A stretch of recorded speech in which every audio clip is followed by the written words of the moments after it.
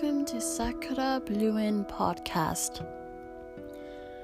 Today, for my daily update, I have a couple of things I've done. I did some more templates. I'm getting more of those done. I've completed about 2 or 3, but I have a lot more left. I have about 15 or 20. And I'm going to do this series next year where I'm going to be doing basically mantras. And I will be announcing this on my blog when it's all prepared and everything. But yeah, I have a lot of things that I have planned. And then I've done a lot of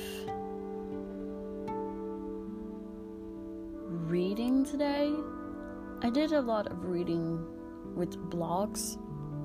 I like to read articles a lot. And I listened to a lot of music and spent some time with my sister. So it's been a pretty productive day. So I'm content. Well, thank you for listening to my daily update. If you would like, please follow my blog, sakurabluin.com, and stay tuned for more.